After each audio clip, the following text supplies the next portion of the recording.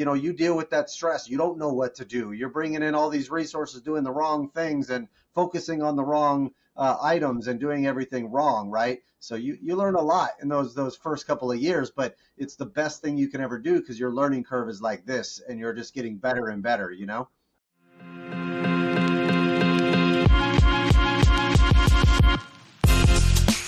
Welcome to The Real Deal, a commercial real estate investing podcast. I'm your host, Aman Shahi. There's a ton going on in the world right now, and much of it impacts real estate investors. The Real Deal podcast will take a look at what's happening and how it influences you as a real estate investor. Each episode is a 20-minute segment dedicated to distilling the day's most important news, so you can stay up to date on what's going on in the world and how it might affect the commercial real estate market. Welcome back to another episode of the Cash Flow Capital Show. My name is Aman, and today we have a very special guest. His name is Mathew Owens. Hey, Mathew, welcome to the show. Thanks, man. I appreciate it. Glad to be on. So, Mathew, give us your 30-second introduction, who you are. Okay. So I'm a CPA. I quit my CPA firm job in 2006 to go into real estate full time. Was a real estate genius for about a year and a half before I ended up getting punched in the face and taking a massive hit by the real estate market. Since then, we've now flipped over 1,000 houses. We have a little bit over 35 million lent out to flippers in different markets around the country. We do a lot of value add multifamilies and operational on that side. And then we also go through and, hold properties for buy and holds and do a lot of syndication investing where we raise capital from different investors. We invest ourselves into different syndications, whether that's debt, single family, multifamily, short-term rentals, marijuana farms, other different types of medical device companies, different operators that we think are, performing in different ways. Most of it relates to real estate in different ways, and we really love real estate. That's my background. But a lot of what we do is an entrepreneur is find the right operators that are making money in their niche so we can make money along with them and support them with that, of course, with the right homework and due diligence that goes into that, which is quite a bit, of course. So, but yeah, it's a lot more fun than doing taxes and accounting for a CPA firm for sure. So you said word we. What is we? So OCG is my company, and my brother is my business partner. I also have multiple people that work with me consistently, different asset management, operations managers, all different types of people that work with me consistently on my different projects in different ways. So we bring in a lot of outside subcontractors. Got it. We have them as partners of our companies in different ways. So there's a lot of different, structuring components to that, depending on the project specifically that we're working on. So when you were working as a CPA, how did you get into real estate side of that? Like, how did you get into real estate? So, at first I was banging my head against the computer going, how do I do stupid tax returns and audits nonstop? It's the most annoying thing on the planet to have to do that stuff. And I just wanted a way out, right? Like I was looking for a way to start working for myself or start making more money or doing something different because I was quite frankly just bored out of my mind. The CPA stuff was not my personality.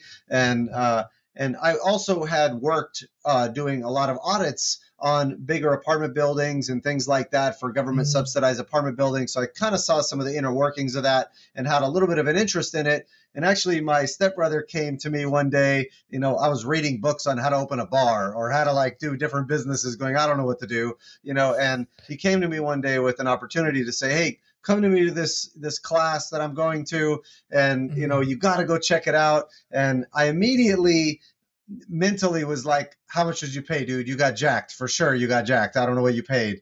But he ended up saying he spent like 16 grand and It was a real estate investment course. And I was actually, I was going to totally flake on him. And I ended up going to the meeting and was like, oh my God, this is for me. It was a whole real estate class for like 2 years on flipping and holding and self-directing your retirement accounts into real estate and lending and every aspect of, real estate investing to give me a taste for what was out there.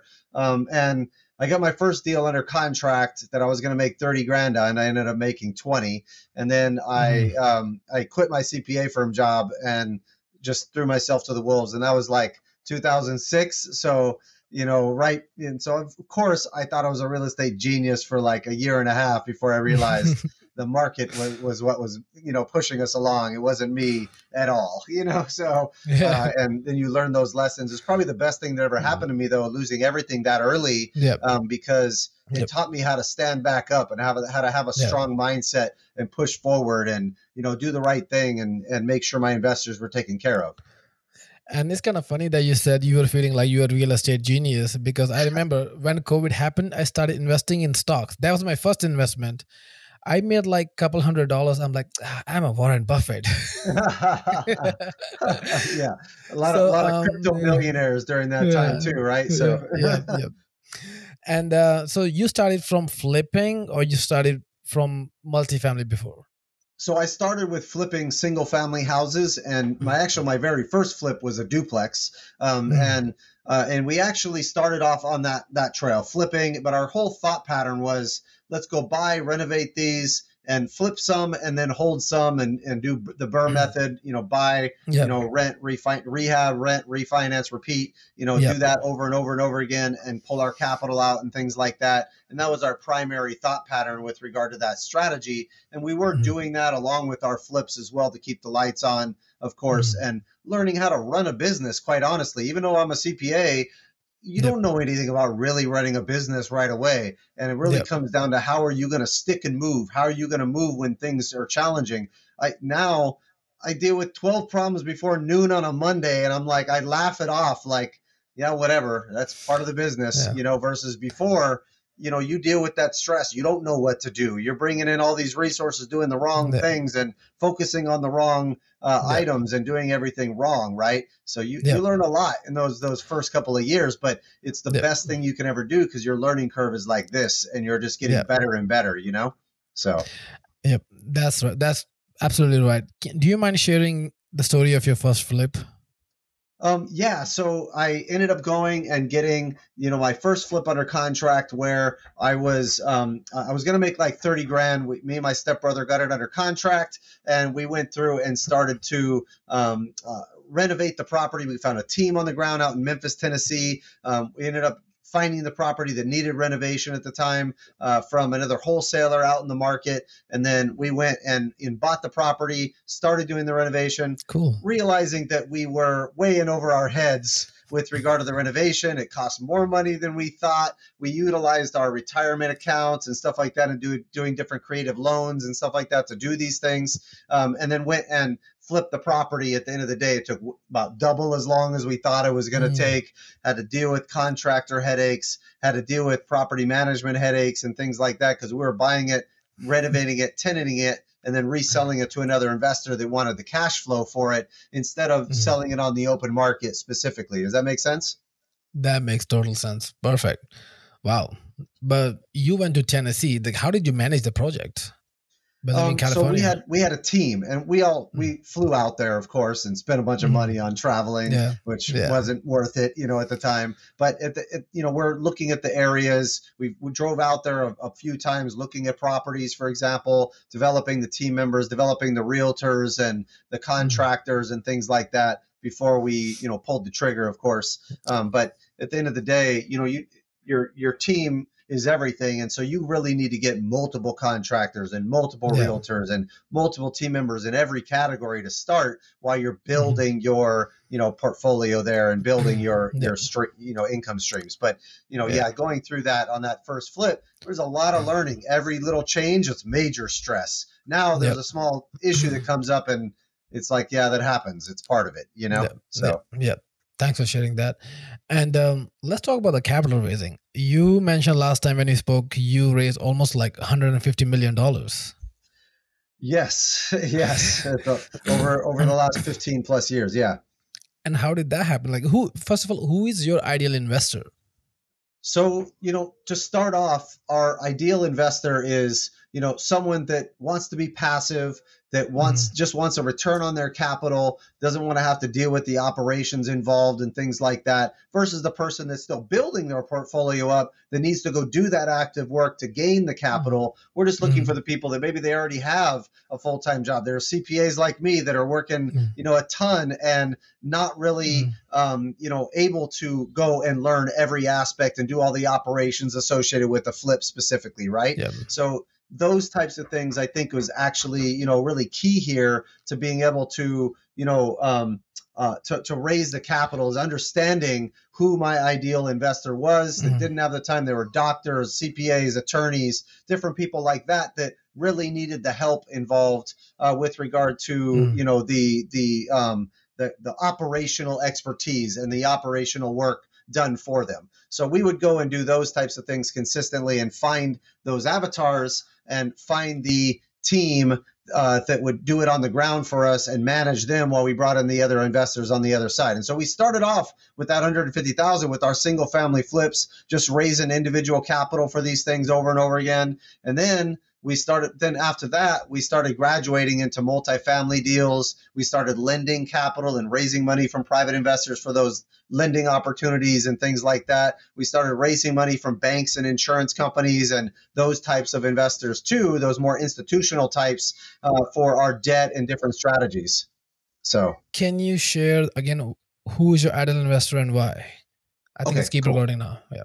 Yeah. So as far as my ideal investor goes, it's a passive investor that is looking for opportunities that they can rely and work with other operators that are doing the actual operations work, right? So the people that already have the teams on the ground, that already have the knowledge on that specific, strategy, right? Like fix and flips or buy and holds or multifamily or mobile homes or promissory notes.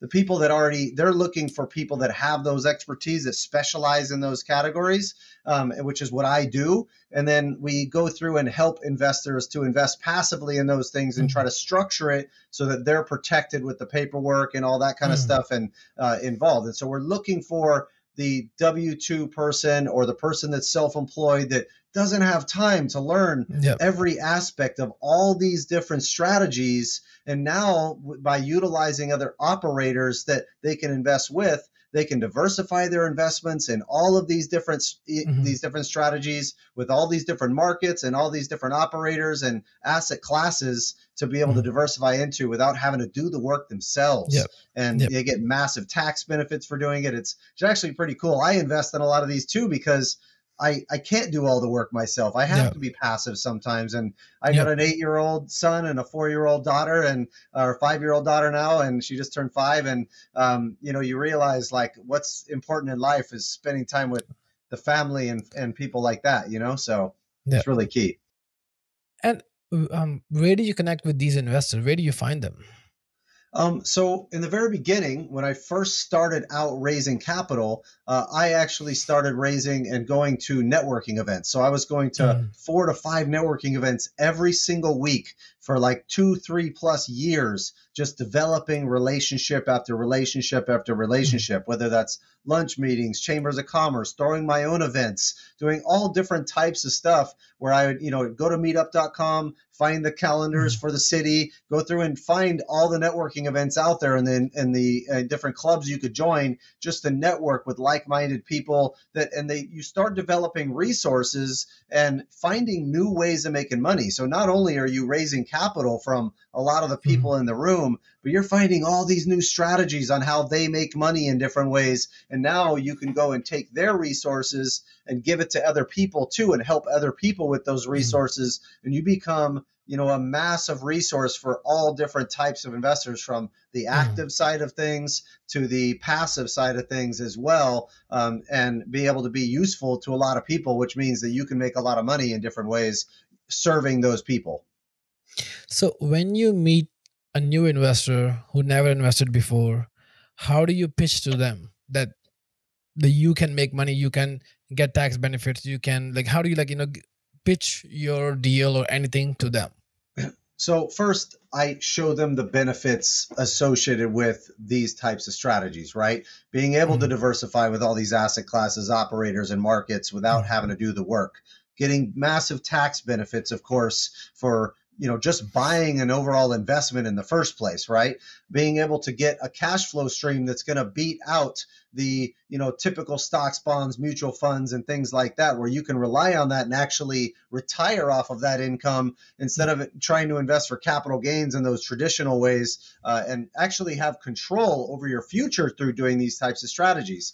At the same mm, time, I also try to convince them not to do it if they haven't done the right homework, right? They need to yep, learn how the legal documents work and the provisions in those and the right legal yep, structuring, how to do the homework on the operator in the first place, how to actually do the homework on the deal, the market, the financial model associated with that deal, and their conservative or lack thereof assumptions that they put within those financial models, and what's mm, reasonable and what's not with regard to those assumptions. And so yep, bringing in outside help that can help them, attorneys and other operators and other people that invest in these, to get their advice is key before they can start really investing. They may be able to dip their toe in and do a little bit, but without actually having the understanding of the due diligence process, people should not be investing in the first place into mm, these different operations, because they're going to end up with operators that don't know what they're doing, that are not structured right, that all make all yep, their money up front instead of on the back end, yep, along with investors with performance-based incentives in place. So the yep, investors get paid first, and they're going to end up mm, in those bad situations and have some losses. I've had losses. There's mm, losses out there that occur, of course. yep, That's why you put smaller chunks of money with all these things. So if I have 25, 50 grand across 100 opportunities and one of them doesn't really perform, or I take a 10% haircut or something like that on it, I'm really not stressed out, right? Because I've yep, got all these other ones over here performing. And that's really the idea behind that, is to mm, diversify so that you don't put all your eggs in one basket and aren't mm, really hurting. You got to make sure that yep. you're covered there. Got it, got it. And what KPIs do you keep in mind when you like track the capital attraction?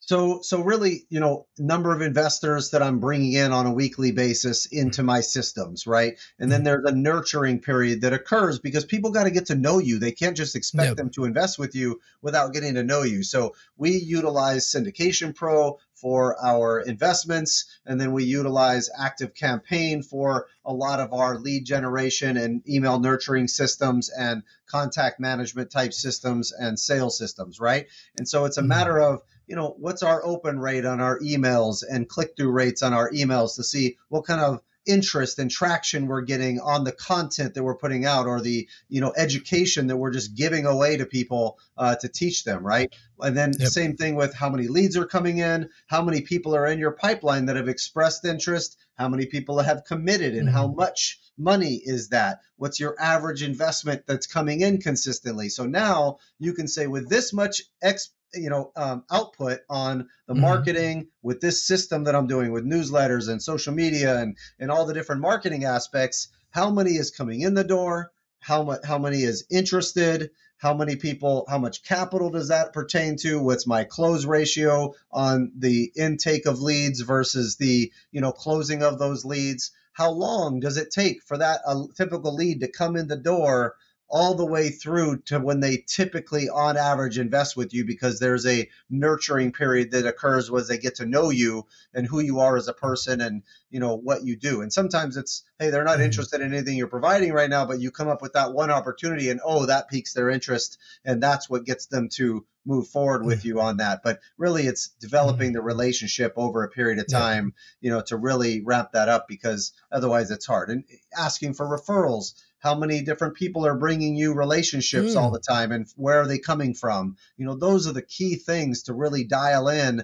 But keep in mind, you won't ever, even with all these metrics, with all these tools, you won't ever be able to really gain a massive amount of traction on mm, raising capital if you don't know all the ways to protect investors and you don't mm, understand the risk mitigation techniques within mm, each project as a whole. You have to be able to explain that to people and explain to them, here are the risks. Here's how we think we've mitigated them. you make a determination if those risk mitigation things that we put in place and that we've covered is good or not enough for your personality and what you're comfortable with, so that's really the key to the whole thing, is understanding that piece of it, and also understanding, hey, what are they really looking for with regard to an investment and commitment there. So you're recommending being more defensive than offensive? Yeah, absolutely. Almost, you're almost explaining to them why they shouldn't invest. You're explaining all of the risks that you can think of, and sometimes you're going to meet sophisticated investors that are going to come up with a risk that you don't realize, right? That you don't even see, and that's great for your own education. And always admit to those errors that you make, or those things that you didn't see, because they help you a ton long term. Yep. So you mentioned about newsletter, social media. So beside that, what do you use to stay in touch with the investors, and how do you inform them? So one, I keep them up to date on all of our new investments as they come out, and we do an email campaign for that, right? We do that newsletter that goes out every week to basically new content, new information that's coming out. Always trying to help them, whether it's a podcast or a YouTube video or other content that has come up. Some of our speaking engagements, those types of things where they can just get to know us. That's all that's happening, is they're getting to know us over that period of time, and we're teaching them through giving away free information, and great content for them to consume and educate themselves with, right, on a number of different topics that they may be interested to understand.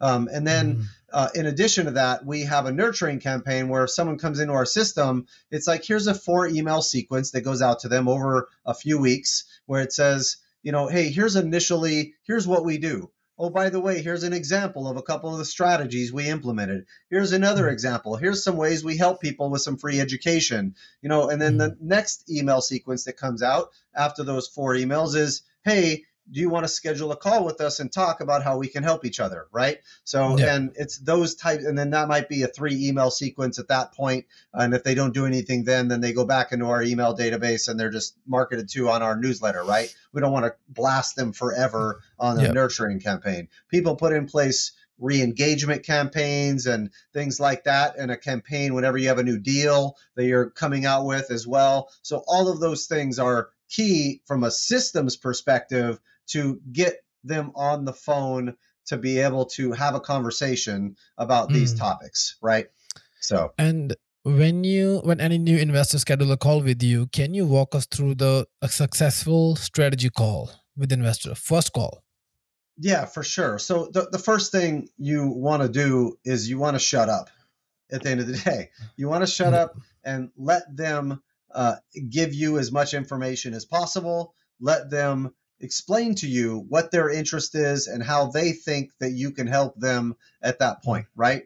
You want to make sure that you're able to understand their situation without blurting out the mouth, because when you do that, and I have a hard time because I want to teach everybody stuff, but really you want to go through and be quiet, let them explain their situation and add value where you can, and take notes so that, you now, after listening to their situation, understand their 3 main pain points. And you're just taking notes the whole time going, great, here's my solution for each one of those potential pain points and how I can help, in that situation. And also what additional education that you might have on deck that you can send them to teach them about that particular pain point, because it's not going to take a 30-minute or a 1-hour meeting for them to, want to invest or get enough knowledge base to feel comfortable. So you're going through and listening to them first, writing down all their pain points, and also at the same time jotting down, mental steps on how you can solve those pain points and just help them any way you can. And you're not selling anything. If they're not interested in what you have, then no problem. Give them a referral to somebody else. Karma will come back to you if that's what they need, So that's really the key to the entire call, as the first call. And how do you screen the investors? Have you ever had any experience that you had to say no to investor? Absolutely. We had experiences where we had to say no to investors. So I had one client that called and got paid off on a promissory note and he signed the release of the mortgage that secured his money by the property and sent it back to the closing attorney because we were selling the property, and he got paid back. And he was extremely angry because he wasn't making any more interest anymore because he got paid back his money. And he called and started yelling at my team saying, I can't believe I'm not getting interest anymore. This is crazy. You guys are screwing me because I'm not getting my interest anymore. I'm like, bro, you signed a release. You knew it was getting paid off. And we could have new investments for you. But after that, I was like, yeah, you're done, dude. Like, you don't have enough knowledge base yet in order to invest. And so if they don't have the right knowledge base, and then they may not be very good investors for you. Or if they're investing their last $20,000 or $10,000 with us, then sometimes or many times, if not all the time, I'll say no to those investors because I don't want you. And you should be having 6 to 12 months of personal living expenses aside, have all that ready before you start to invest your money into long-term investments that are locked up for a while, you know? Yeah. So that's usually when I'll say no, is they don't have the right knowledge base, or they have an emotional, problem or screw loose there, or, they really shouldn't be investing because it's not enough for them to have that other money and protect themselves financially. Because not everybody thinks about that when they're investing is, man, I need to make sure I have money for the next 6 months, set aside first. Yeah. And I think they do not understand the risk behind that too. Right. Yeah. It's highly risky for sure to not have that nest egg sitting there. And which apps or tools do you use to attract more capital? So Syndication Pro is one of the softwares that we use that allows us to put all our different investments on our platform. We just came out with a new website, MathewOwens.com, that basically talks about all the different stuff that we do as clients, and then or as operators, and bringing investments to the table for our clients. And then we use a number of different tools. We use Monday.com for marketing organization, and as well as operations organization. We use a number of different things like that. We use Google Sheets and created databases inside Google Sheets, basically for a lot of our lending and a lot of our due diligence and processes and procedures there. So being able to show investors those different systems that we have set up and how we're tracking this stuff really significantly increases our ability to close investors and bring in capital, because then they see, what we have in place. And as we are seeing into the economy is getting crazy and nobody wants to invest, what are the top 3 questions that you are getting asked from the investors? So one, how do I mitigate risk in, kind of an uncertain economic environment? And it comes down to investing in assets that are risk adverse, that are recession resistant. For example, one of all the funds actually that I'm doing right now carry 0 debt. And I'm doing that on purpose because right now, even though leverage might be very great in an inflationary environment, I don't want the risk of that debt in the first place. I want to be running very lean and being able to make sure I protect my investors' capital first, and having 100% equity and no underlying debt in a situation like that really helps with capital preservation, of course, because you're backed by this hard asset without taking that kind of risk, right? Investing in recession-resistant assets is key. And then I think some of the other pieces, the bigger pieces, are how do I mitigate taxes on my investment, right? So first is, how do I not lose my money? And then how do I get the most out of this investment in the first place? Which a lot of times comes down, whenever you're buying real estate, you can front load the tax benefits through what's called a cost segregation study, where you break apart the property into a bunch of little pieces, and then you front load that depreciation into year 1. And then so you can get a big tax deduction in year 1 for doing that. Now you have passive loss rules where you can only offset that against passive gains if you're not a full-time real estate investor, and then up to $25,000 of ordinary income, subject to an income limit. So my CPA side is coming out. And so, there's things like that, but there's massive benefits for doing this every year, buying assets and getting big tax benefits that then offset all of your other income, or a big chunk of it. And so we do that strategy. And the last one is, look, I really don't know how to do my due diligence on the investments, what are the strategies that I need to deploy in order to do it right, to make sure that this guy I'm investing with over here is not going to steal my money, that I know they know what they're doing, that how do I make sure of all those things? And it comes down to understanding the due diligence on each one of the segments within that particular asset. So the operator, the operator's team, and doing the background checks, criminal checks, understanding their conservative estimates, their background, understanding what their processes and procedures are within their organization that they plan on managing it, understanding the reporting requirements and accounting side of things that's coming out of that, and who their team is that's backing them up to protect them in that case, to make sure there's proper reporting for investors. So that's kind of the piece on the team and the operations. And there's, a massive checklist for that, right? And then you have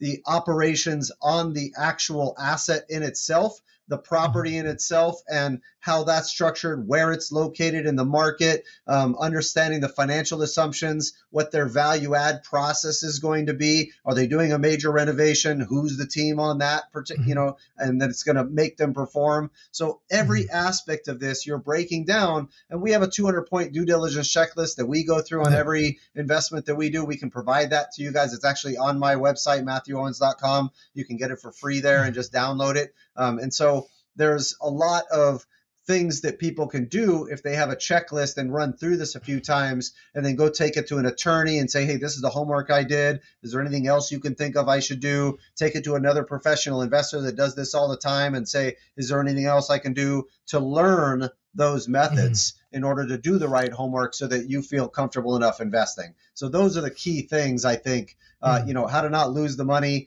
how to make sure that I'm getting the optimal benefits, and then how to do the homework on these deals. Then how do you provide, or what kind of resources do you provide to investors for the due diligence, like when they come to you for the new deal, when you present the new deal? So typically when I do a new deal, you always want to have the private placement memorandum, the operating agreement, an investment summary, a video overview of everything, maybe a quick overview because people don't want to watch a 50-minute video right away. And then make sure that you're thinking about all the risks that you can outline and say, here's every risk I can think of, presenting it to them up front.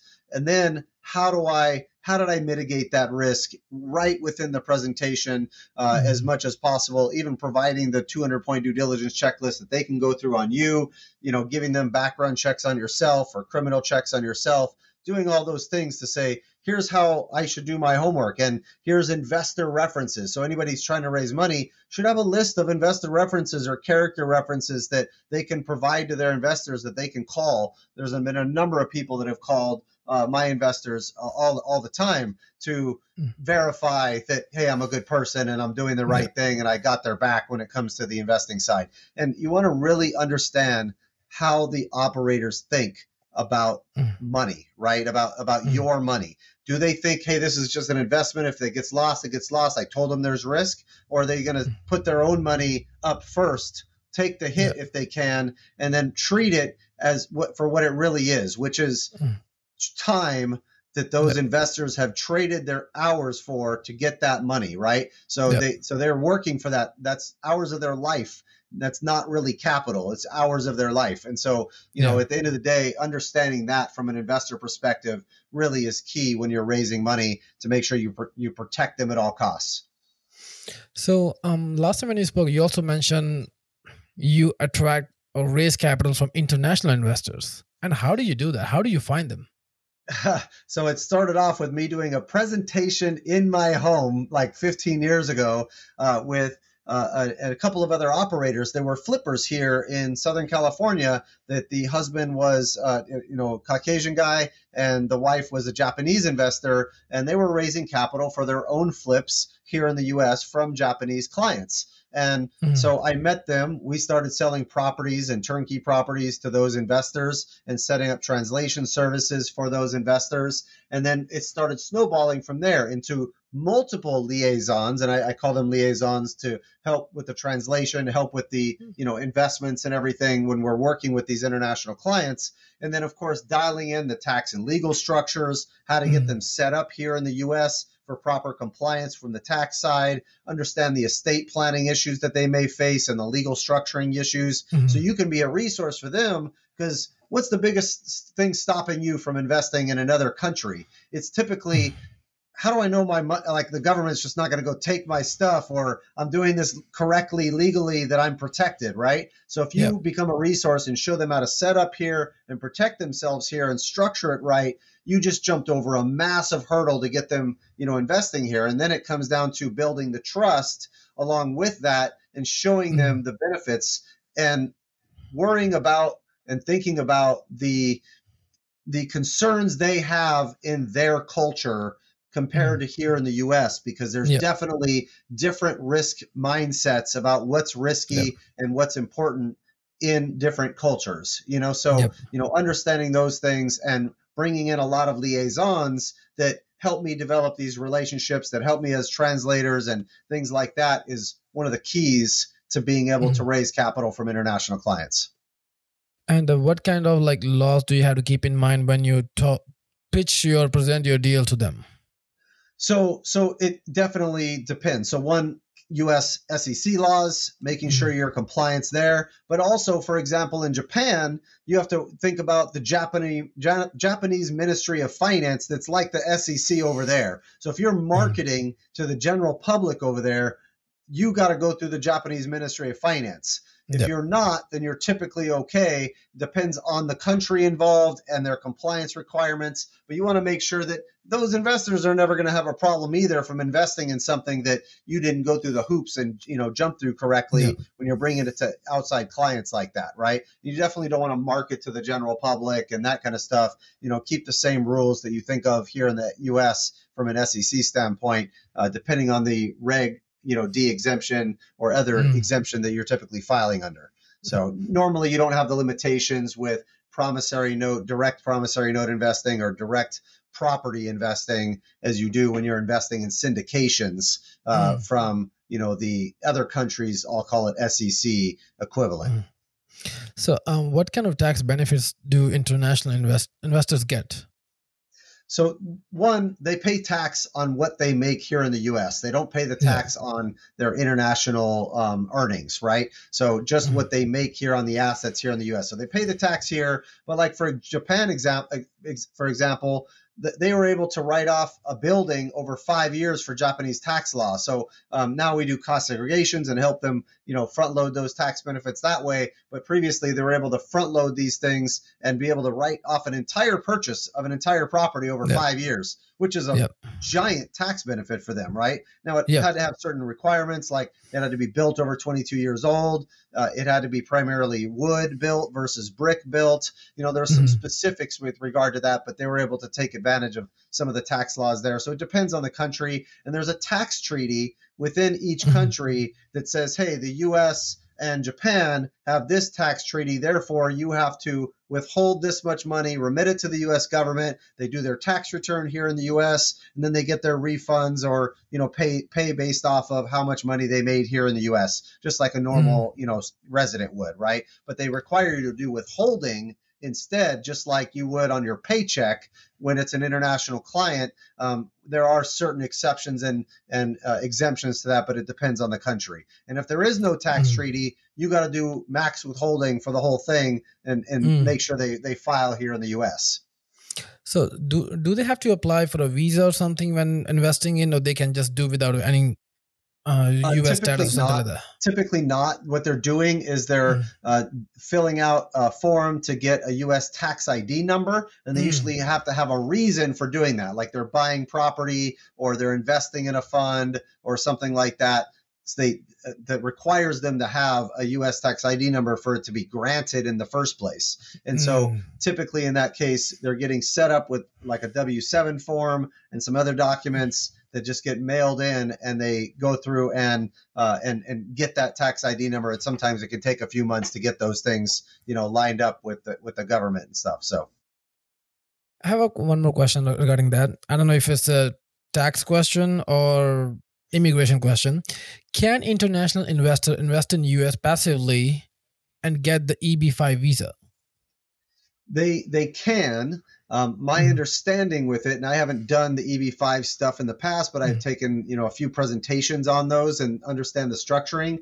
My understanding is the compliance associated with the getting an EB5 set up for these investors is really significant. So the cost is high. So you have to deal with like $10 million, $20 million plus projects, $50 million plus projects for that stuff to really pencil from the compliance standpoint and the cost standpoint of setting up that EB5 and doing all the paperwork for that EB5 program. So, and create a number of jobs and things like that in that program too, with who you're investing. And I found that the investments that they invest into with the EB5 program are usually not as great because they're getting this secondary benefit associated with it. So, and it's not guaranteed that when they invest in those that they'll get the EB5. So they might have their money in, never get the EB5 and just be stuck with a bad investment, right? So there's some problems there that need to be worked out for sure. So they need to like more due diligence and understand anything could happen. Who the operator is, all that stuff. Yeah. Got it. So what advice would you recommend to somebody who's starting in real estate?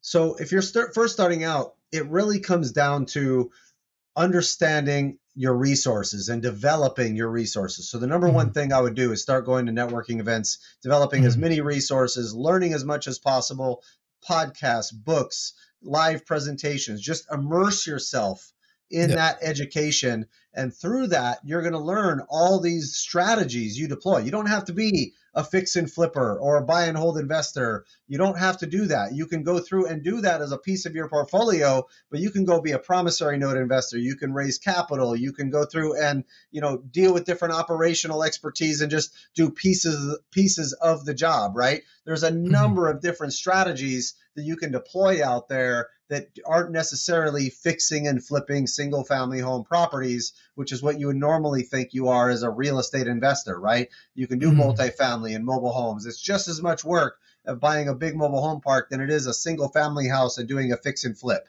right? It's literally, maybe it's a little more initially, but then after you get going, the bang for your buck is way better on the bigger projects than an individual flip. So networking and developing those relationships, education and understanding all the different strategies that are out there, and then understanding what you want to do. How do you want to build your lifestyle here and build the income streams to match what you want to do in your lifestyle? If your goal is time freedom, fixing and flipping or wholesaling, those are jobs. That's not what you want. Maybe you need it to build some cash flow and build it up. But why couldn't you, if you don't need your own money to hold properties, you can just buy the properties with other people's money and get a piece of it for doing all the work, right? You don't have to use your own money and flip to gain cash to then hold. You can hold right from the start. That's probably my biggest regret is selling the 1,000 houses that we flipped, So we do have a good portfolio, but at the same time,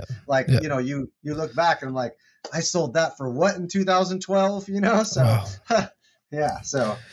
And what book would you recommend to somebody who's starting either mindset or education or anything?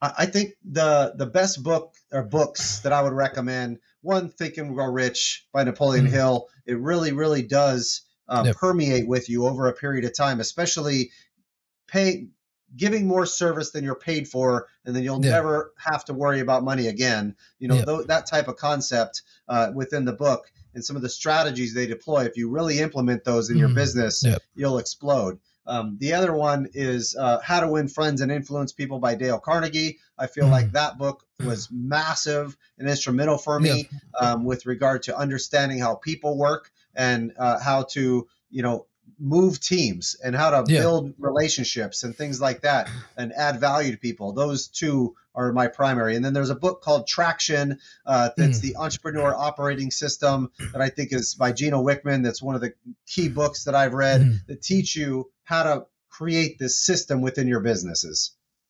Got it. And how do you give back to a community? So we run a nonprofit called For Investors by Investors that teaches financial education and real estate education without a sales pitch. Yep. We actually teach a lot for free too. We taught a boot camp for a bunch of Marines from Camp Pendleton a few years ago for 6 months just to teach them real estate strategies. And that turned into a really, really big deal where my team member that's helping with that turned it into a place to be able to create financial freedom for military members coming out of the military called White Feather Investments. And he's been killing it right now and helping all these military members and vets create financial freedom through real estate and these strategies that we deploy. Got it. And I have, before we wrap this up, I have 3 more questions. Just for a mindset, just be ready for it. So what is your morning routine as entrepreneur? So I start off with a cup of coffee and meditating. So it's usually what I do first thing in the morning is I try to meditate. I try to read a little bit and stretch as well. Those primary things. I drink a glass of lemon juice every morning as well, lemon juice and water, and to try to clean my system up and stuff like that, and just try to focus on my health first thing in the morning. And then a lot of times, most days, I'll work out usually 4 days a week in the morning time as well. And I try to meditate before coming into the house as well after hours so I can spend more time and be present with the kids, which is hard to do when you're an entrepreneur going 100 miles an hour. So that's my typical routine in the morning time. I try to kick out a few emails after that just to kind of clean them up a little bit. And then I, focus on, what things that I need to get that done that day, and focus on, okay, what 5 things can I kick out? What things are going to take me 5 minutes? They're going to make me feel good that I got a bunch of stuff done, and then let me work on some big projects that are going to take a few hours that I got to really focus on. And if you have to go back in time, you restart all over again, what would you do different? I don't think I'd sell any houses. I would just hold them all, instead. It's really just a resource thing and a lack of understanding that I didn't need to flip to make money to keep the lights on. I could have built in fee structures and things like that into the holds already to do that. And, in addition to that, I would have went bigger faster. So, and because of the bang for your buck is just there on bigger projects, and went a lot bigger, a lot faster on those projects. Got it. And imagine today is the last day on this planet. And what message do you want to give to the world? What message do I give to the world? Like that's a question right there. anything. You can say anything. So really, I think just living your truth, live your best self, try to be a good person and help people as best you can. I really think that helping people is a calling and something that will make true happiness happen in your life. And don't forget to live in the moment. Like, go outside, look at the clouds for 5 minutes, go and enjoy the breeze, enjoy the time with your kids when, because it's gone so fast. Go and realize that none of this turmoil and everything we see really matters at the end of the day. If you think about all the stress you had from, call it the government and everybody else in the world for the last 10 years, right? What really occurred that would have changed your life if you didn't worry about any of that at all, right? Nothing would have really changed. Yeah, you want to avoid stuff, you want to be aware, but take that step back, live in the moment and realize what's important. And I would say, read those affirmations every single day so that you can actually have that right mindset, because your mindset is literally everything when it comes to your happiness and your ability to let things, roll off your shoulders, be proactive instead of reactive on your daily routines. Got it. That's a really beautiful message. And if somebody has to reach out to you, where can they reach out to you? They can go to my website at MathewOwens.com and reach us that way. 1 T in Mathew, so MathewOwens.com. There you go. And thank you so much, Mathew, for your time and all this information. And I'll see you on the Phoebe. Nice. Look forward to it. Thank you so much, Mathew. Thank you. Thank you for joining us on The Real Deal, a commercial real estate investing podcast, the show that covers everything to do with multifamily real estate investing to help you become an expert in your real estate ventures. We're here to help you create passive income and financial freedom so that you can achieve what you want whenever you want. We'll catch you next time on The Real Deal.